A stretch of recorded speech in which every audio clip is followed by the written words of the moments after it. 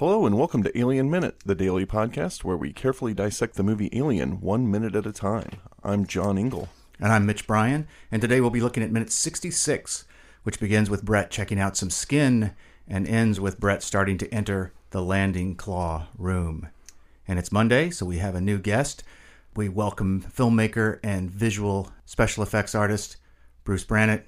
Thanks for coming in. Well, thank you for having me. This is going to be great. We kind of have the father of the viral video right here with us, don't we?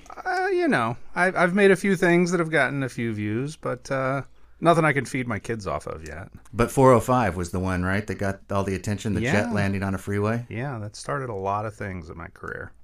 So this is a movie that features mostly practical visual effects. Is that fair to say? I would say, or, even optical effects. Right. It predates CGI, but, as a visual effects guy, a guy who spends many days behind computers, even I think it's usually better if you can get it in camera, and it's surprising how movies like this actually stand up. Do you remember the first time you saw the movie? I do. I had an older brother, so he'd seen it. I was exposed to some pieces of it, some visuals from it, so I think it was a few years later that I saw it, but, I think I saw this and Blade Runner nearly back to back. And so it pretty much set a tone for, the wet universe of the future, the Giger look is of empty spacecraft and stretched out minutes of tension really, really affected me. Yeah, this is a pretty wet week that we have here. Yeah. Whether it's rain or meat. So let's just get into the minute. We pick it up at a fairly tense moment. We've got that nasty, wet, semi-translucent skin that Brett's holding. Always a bad sign. Yeah. Well, it's not initially a bad sign to Brett, apparently. He's just very confused by it, and I kind of wonder if it maybe takes him a little too long to become concerned about it. Is this another indication of how kind of slow Brett is when it's not related directly to engineering? Because he holds it, looks at it for quite a long time. What do we think he thinks it is? Well, he knows what he's chasing, right? He knows the size of what he's chasing. Yeah. And it kind of fits. In fact, it's a pretty spectacular jump that this thing takes in a fairly short period of time from that little residue of skin that looks about the size of the face hugger or the chest burster to a 7-foot-tall Nigerian in a suit. Yeah, it's pretty amazing. Right. So he's looking at it, and the gears are slowly cranking, squeaking a little. Because are you thinking that he's saying, "Well, this is the skin of this alien that I'm chasing," and it takes him a little while to figure out, what this means that it shed the skin, or is he really just have no idea what it is for a while? Could Jones have eaten it? Perhaps he's thinking, he just has no idea. It just seems like it takes it's a great reaction though. Once Harry Dean Stanton's character, once the performance takes us to his realization, it's a really great moment. Another moment of great Harry Dean Stanton face just doing all the work. It's wonderful. And we as the audience, of course, are just like going, come on, get out of there, please. But Harry Dean Stanton is awesome, but I, for one, would probably not choose to take a shower and whatever that is, acetone, immediately afterward, after finding a piece of the alien. That's true, too. It must be really hot in there. But so after this quick insert shot where we're back to the shot of his foot and he drops it back on the floor, pretty much where he found it, and is moving on, we get this extraordinary, slow, locked down push into these two kind of golden doors. Yeah. And do we think it's a point of view shot? Is that our initial response, or do we know where we're located at this point? I don't think it's supposed to play as a point of view shot. I think it's just milking the tension, and I think what's fascinating about a lot of this, especially in the production design, is that just in visual effects we call them Nernies and Greeblies, which are just little things you stick on the outsides of spaceships to give detail but don't really do anything. All of that stuff in the door. There's some things that kind of evoke really almost an alien face hugger on one side, and it's almost ceremonial that you're going through these doors. It reads almost as kind of a what do you call it, a sacrificial chamber. Yeah, it does. It's funny. It makes me think of those King Kong doors on Skull Island. Yeah. And even the ship, the docking thing above them is almost like an upside down altar with chains Yeah. dangling from it. Just beautiful, beautiful production design. Yeah, I noticed those facehugger shapes for the first time on this Blu-ray, and I couldn't see those when the movie first came out, when we saw the print of it. Speaking back to the purpose of the shot, I think my initial instinct is to think it's a point of view shot, but ceremonial is a really good way to put it, what it actually is. Because what we're doing here is, remember, we were just in the locker room where we met Jones, and Brett gets sent off on this little like fool's journey. And with each step, at every room he goes into, it gets increasingly otherworldly in some way. Once he gets in there, we see that it has this purpose. It's a landing claw room. Those doors are ridiculously like ornate for something so practical as that. I think that this is telling us a story. He's increasingly getting farther and farther away from the comfort zone. That happens multiple times in this movie. So as we're moving in, it's nice to take the time and see the detail and to have this really slow, locked down, beautiful, smooth shot moving in. It's really ominous to me now that he's moving into what we know will be his death chamber. And it's more interesting for me that it's such a perfect shot, whereas a POV shot would feel a little looser, I think. But also, the alien is alien. I feel like we can't be in its eyes. Yeah. We don't know what it is. Yeah. And, as an audience on first view, we're still assuming it's, the size of a squirrel. I know when I was watching it the first time, or soon after anyway, I did expect after this 32-second, and that's how long that push-in is. Wow. Yeah. After 32 seconds, I really did expect to cut back to Brett's face in a kind of classical Hitchcock shot reverse shot where it would reveal it's subjective. But instead, the next shot is this incredibly high angle as he walks into that next room. And so they're definitely playing around with what we would expect in terms of traditional screen grammar, and it disorients us because we really don't know whose point of view. It can only be the camera's point of view. It can only be that subjective camera that's prowling and representing different things and constantly keeping us on our toes in terms of what we're watching. Yeah. Do we ever get a Brett point of view shot?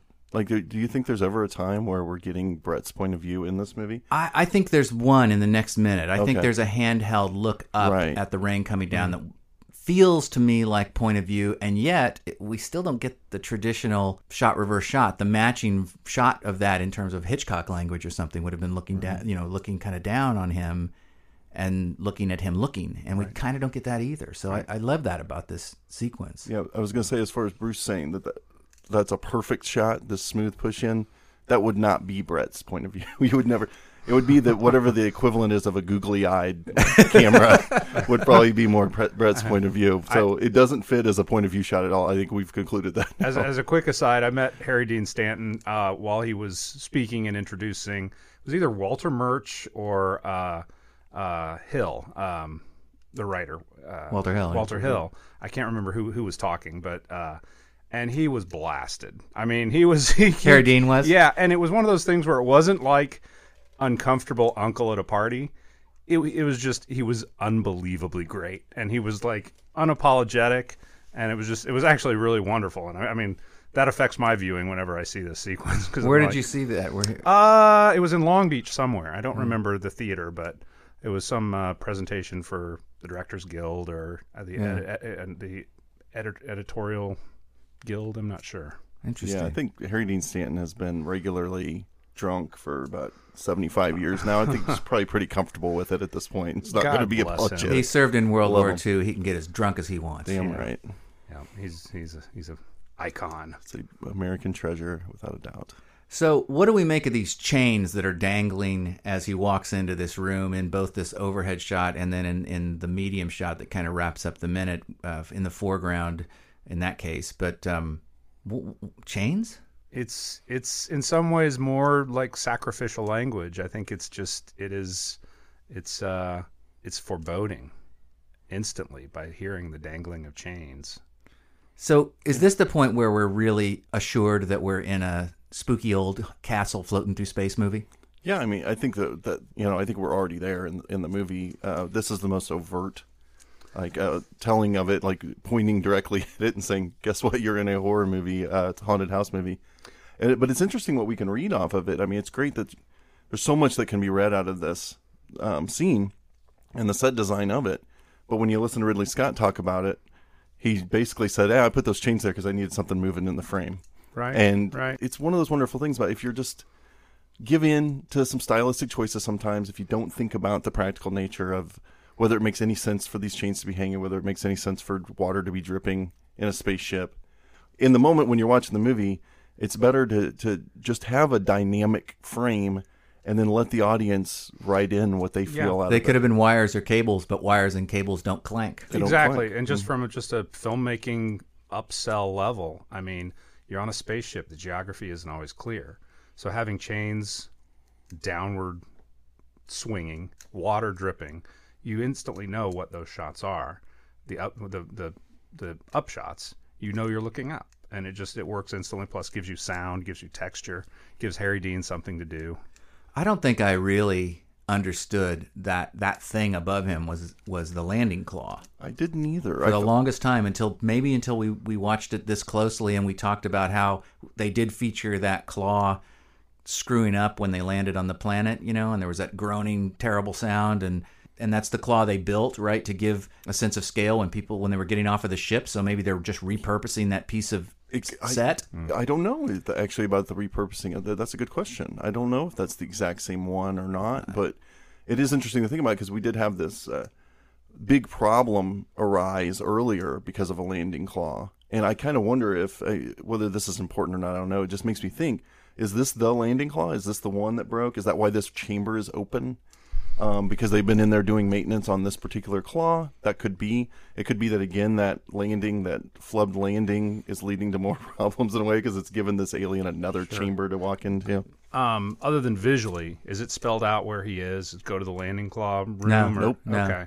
Okay. Because is that where they would have exited the ship when coming back from their EVA? Or No, but he sort of peeks into this room in the previous minutes and then comes back, or maybe Ripley walks into that room and then she comes walking back. I think that's what it is. Yeah, something like that. So it's never really acknowledged. This is one of several spaces in the ship that nobody ever really says what those rooms are. We just kind of have to figure the crew knows, and why would they say the name of the room? Mm-hmm. Yeah. And having chains and cables to tie down something is somewhat nautical in a way to, if it's where the landing claw docks, at some point somebody's probably in there to secure things before they go to sleep. Well, it's kind of funny. I mean, clearly a landing claw on a spaceship is an automatic thing, but with these chains, it makes me kind of envision this group of space sailors with a sea shanty at the ready, pulling on chains to leave. We got to let the landing claw. Yeah, no ropes anymore because it's the future. We have chains Right, here. we have chains here. Things are bigger. I think the summary of this room to me is that it doesn't matter what the room is, really, and it doesn't matter what the practical function of the chains are. It's all about the mood. It's all about the benefits of providing a sensory experience for the audience. We're with Brett. All that matters is Brett here, the performance and the situation as it's set up for us. So really, it's just a dynamic set design and us talking about the purpose of it all.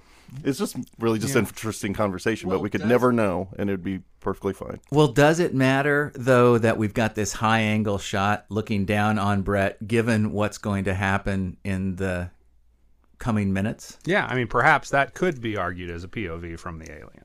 Yeah. It could be. But we don't know yet. Or it could just be an implication of it. Yes. It just could be giving us the idea that, okay, something's going to be up here. Yeah, you ask what point do we know we're in the spooky haunted house? And I mean, when somebody's searching for a cat all alone, you know it. And then the fact that this room is so large and we're kind of, as a camera, as the audience, looking around already and kind of trying to understand all the places and nooks and crannies here, it just the room is designed to just extend the tension over a period of time.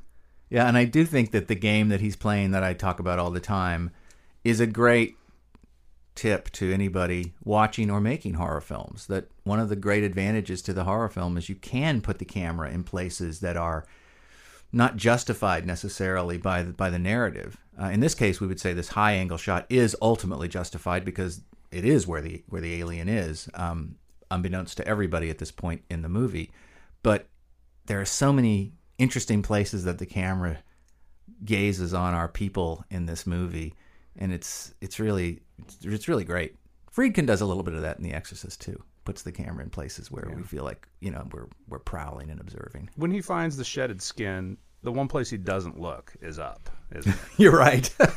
You're right. Well, yeah, that's a good point. I wonder if it would occur to him, still thinking that this thing's the size of a cat, if that's even anything to be concerned about. He doesn't know. I guess he should. Somebody might have told him where they found found the other one. There is a lower facehugger ceiling that drops down on Ripley. Maybe if he'd have been told about that, you would think he would be. If Ripley were the one in this room, she'd be looking up all the time. Even with a low ceiling, she'd be looking up. I mean, the next room definitely has a higher ceiling to it. But just the benefits of communicating with your crew members. I mean, if they just would have told Brett how that went down in the infirmary, this never would have happened. Yeah, I don't think Brett wanted to hear that. I think. Oh, he probably should have. He was probably busy rolling cigarettes and. Well, he doesn't even have his little zapper. That's true. Why is he the one that doesn't have the zapper? Because he's going to get the cat. They're the ones looking for They're the ones that are looking ostensibly looking for the alien. But they still, said, "We'll keep looking. You go get the cat." John, would you go looking for the alien without your zapper? I wouldn't go looking for the alien in any case. Like the zapper wouldn't be helpful to me at all.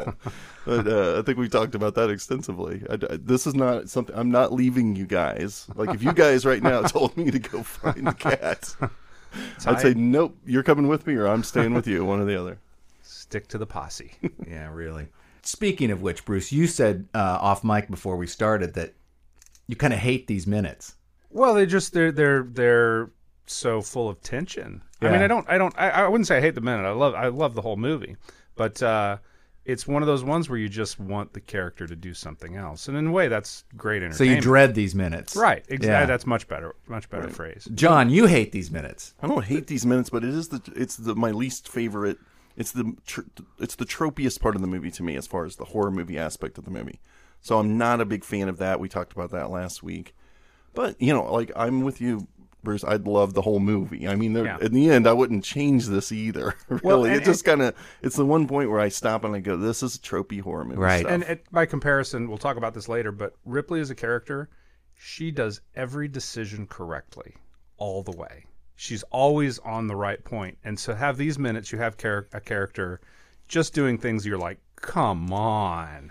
Just turn around, walk out. I didn't find the cat. Now, you could argue, though, Ripley is the one that sent him on this mission. She's the one that ordered him to go do this. She didn't, actually. Parker did. Well, Parker said she's the one in authority. I know. She could have said something. But I think you got to blame it on Parker because he's like, hey, man, you let it go. You got to go get it. Go on, right? Yeah, that's true. And he's going to do whatever Parker tells him. That's right. It clearly shows who's in charge in this relationship. And she does see, we know, from earlier scenes as well, that she does defer to Brett is his crew. Right. Parker, your crew, this is yours. She's going to defer to him first. Probably also, she's just not going to think like, apparently Brett didn't, that this is a big deal. Like, go get the cat. We don't know that there's a 7-foot tall alien out there. So, right. Yeah. Right. Well, anybody else have anything for this minute, or shall we get on to where it gets crazy and we'll talk director's cuts and all sorts of stuff tomorrow? Love to. So, Bruce, where can the people find you on the internet? You can look at Branit.com, BRANIT. That's my directing page. And BranitFX.com is where you can find visual effects we're working on. All right. And you can find us, as usual, on AlienMinute.com. You can follow us at Alien Minute Pod on Twitter or at Alien Minute Podcast on Instagram. Of course, you can subscribe to the show on iTunes, Stitcher, or Google Play. And come over to our TeePublic page if you want to grab a T-shirt or a mug or a phone cover or whatever you can get over there. And we'll see you tomorrow for minute number 67.